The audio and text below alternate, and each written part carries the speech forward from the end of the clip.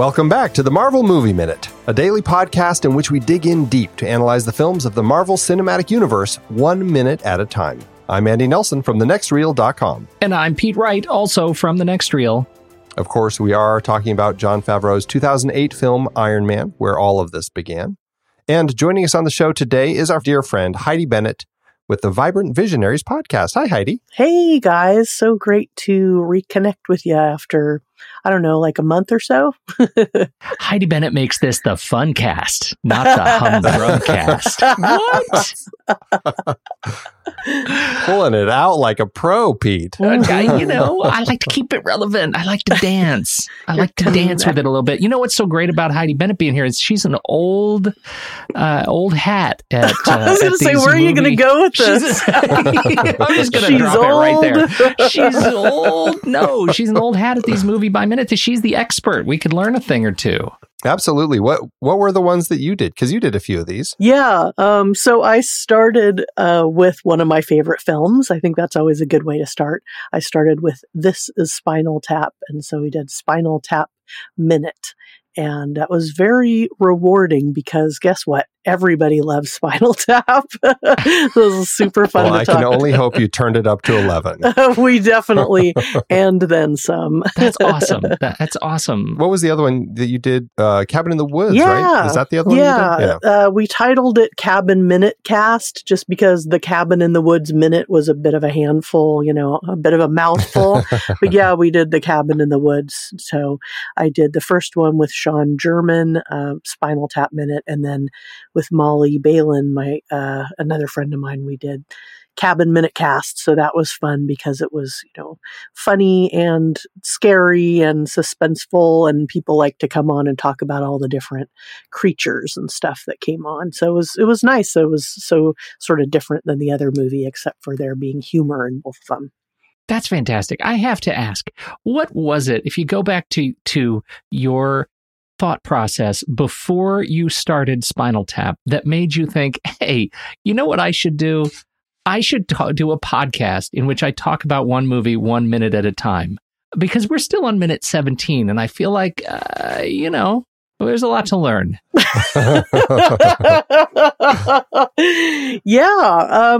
Well, I did start listening to Star Wars Minute a few years ago, and I fell in love with that podcast. I thought it was so entertaining, and I really felt like I love Star Wars, but I was really passionate about the relationships, the humor, the way everybody, just got together and got to know each other and started having inside jokes and things. That was just this community of people who love movies and like to start calling Jimmy Smits Space Jimmy Smits, and then Right. that's just it from now on. He's Space Jimmy Smits. And I've been a big fan of podcasting in general for many, many years. It's really been like a companion to me as somebody who works for myself. I like to have these other voices in my ears, and I like them to be fun and funny and kind of uplifting people. So the idea of doing one myself, I felt like to start out, I'd start with a movie that I loved. And with Spinal Tap, there's so many jokes packed into every minute, and there's so many things happening in the background. I just thought it would be a nice sort of soft entry, if you will, because there'd be a lot to talk about. Hallelujah to that. That is such a fun movie, and I have not spent nearly enough time with it. Try spending. Oh, we're learning. We are learning. You know. Yes. Well, we should jump into today's show. So today we are digging into minute 17, which starts with an ultra-casual Obadiah asking Tony how it was for him, and ends with Tony waking up after 30 seconds of horror. Pretty action-packed minute that we have here. It really is. We get some good jokes and repartee. How do you say that? Repartee. I prefer repartee now. Repartee. Between all of them, yeah. This is that minute that takes us back from the flashback that we got early on, where we jumped back 36 hours earlier. And now all of a sudden, we're going to end in kind of the present. But before we get to the present, we should spend a few minutes, because we have Obadiah here, and or Obi, as we learn that Tony likes to call him, which is such a cute nickname for It really is adorable. for such a high level of businessman. I just can't picture calling him Obi. It's like the cute little nickname for him. Now, you guys were mentioning before we got on mic and started recording that you've also discussed the comics. Is Obadiah a character straight from the comics, or is he something for these movies? He was in the comics quite a ways down. I think he came in around issue 160 or so of the Invincible Iron Man. And it was an interesting character because he was the chess master or something. And he had these guys who were dressed like chess pieces who were fighting against Tony, and you never knew who was behind them. It was totally out of like Inspector Gadget. You would just see his hand on a control as he was talking to them, and that's all you knew until finally you got to meet him. And then you learned that he's this big guy who is a weapons manufacturer just like Tony, and one of his stiffest competition. And when Tony goes into kind of his major spiral of alcoholism, and he ends up like living on the streets, and Rhodey actually ends up donning the Iron Man outfit for like 3 years, Obadiah actually buys Stark Industries and takes over. And so it's a really, really fascinating run of the comics that's definitely worth checking out. For some reason, I absolutely love Jeff Bridges. I just saw him recently in the new film by Drew Goddard, who did The Cabin in the Woods. He's in the Bad Times at the El Royale. Right, yeah. But for some reason, because of the way he's groomed here, I kept thinking it was Jeff Daniels instead of Jeff Bridges. Like, just that just got stuck in my brain. And even when I remember this movie, for some reason, I'm thinking like, oh yeah, and Jeff Daniels is in it. And I go, wait, no, that's Jeff Bridges. Like, I think of them as two completely different actors with two completely different careers. But like I said, somehow with the beard and the shaved head, it just changed it up for me. That's so funny. And I don't know if Jeff Daniels has ever acted with like a completely bald head, has he? I can't think of a time he has. I don't know either. It's not like because he's bald, right, but it's like the baldness gives me face blindness somehow. I don't know. All bald people look alike now? Is that what we're saying? All Jeffs. All Jeffs look alike, right? Once you shave their head, they're all the same. Well, it's definitely not the dude. He's really far away from that type of character in this particular film. Yeah. I think he's more akin. We were talking about this in another minute, but he's kind of more that presidential role that he is in like The Contender, or now I'm forgetting what the other ones are, but definitely has a little bit more of that type of character, which he does really well. I feel like you don't see this type of Jeff Bridges as often as you do as like the dude type of character, or the crazy, cowboy guy. Shirtless and Right. reclining. Is that what you're talking about? Specifically that? I don't know how often we've seen that one, period. Yeah, right. Actually. Right. We see him here only on the phone, and I think it was in the last, maybe it was just an extreme close-up that we got of the phone screen, but we had more of that discussion of the beautiful necklace he's wearing and how tough it makes him look. And then they get in the car. We have our buddy who sits in the front of the car. We're back. Garrett Noel is back as Pratt. It's yes, nice to see, because we haven't seen him at all until right here. As the guy opening the door for Tony. And then we have this little exchange where Rhodey comes up to the car, and this has frustrated me since the first time I saw this movie. This particular exchange. Ask me why. Why? Because of the elbow, you guys. The elbow. This is a continuity error, and it's one of those things on the back of Highlights magazine, like find the wrench in the tree. That's what it feels like to me, because if you look at it, the two shot that we have of Tony, his elbow is out the window and his hand is coming back in the window, and it's kind of on Rhodey's hand. And when you go to the reverse shot in the car, his elbow is not hanging out of the car, and it drives me batty. I can't unsee it, and it makes me nuts. Oh, man. Now I'll never look at this minute again the same. This was supposed to be the fun scene, not the humdrum scene. You see what I did there? I brought it back around. I have a feeling you're going to keep dipping into that one. Worst. When I was watching this, and I did watch it from the beginning as well, just to kind of get myself back in the game here. It had been a while since I'd seen Iron Man. Because now we know Terrence Howard isn't going to come back in the future, him being such a sourpuss kind of had a different vibe to it for me. Like it was more about the actor than the character. That he's just surly because of contract negotiation or something? Like he's just mad all the time now?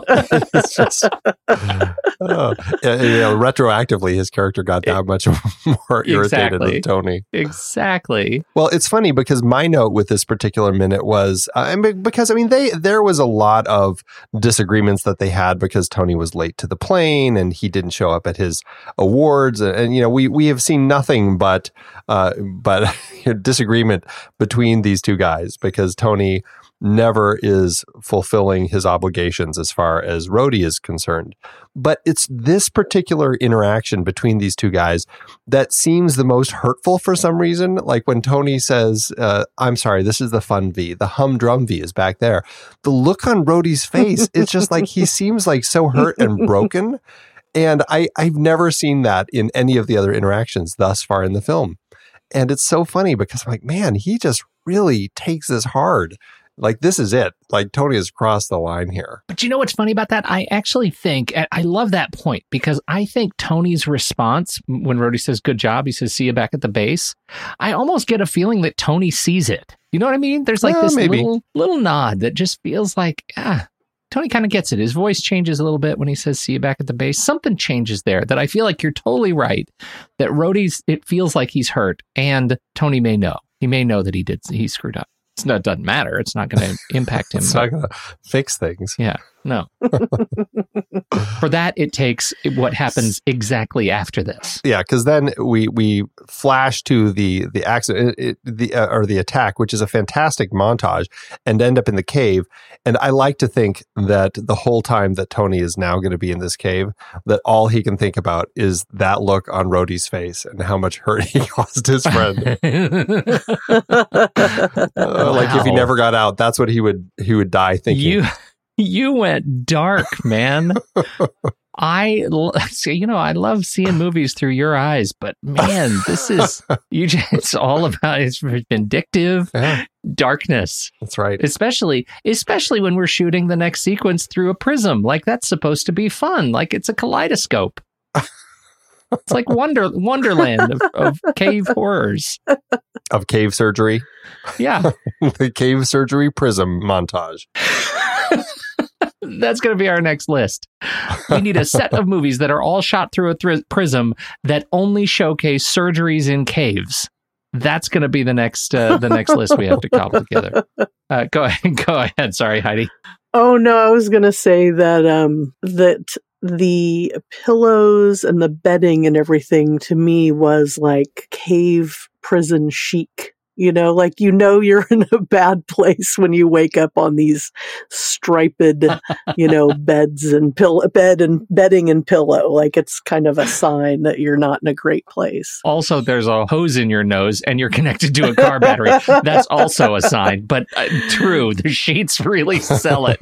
It is a really nice transition, though, and that's something that I have been appreciating more and more with Jon Favreau and his editing team as I watch this film minute by minute, is just how fantastic he is at finding the way to transition from scene to scene. And I have watched this montage so many times now, the way that, the Jeep, that Humvee explodes and just the fire kind of just dissolves beautifully into the montage of Tony and the surgery and just all these shots and kind of those overlayered shots where it's like 2 or 3 of the same shot at different moments within the shot over each other. And it just creates such a fantastic look, and kind of having Tony upside down, everything works really well as we transition to him now in the cave. It's really a great way to move us forward. Yeah, it's not so confusing that you don't get what's happening, at least an inkling of what's happening. And then the sound,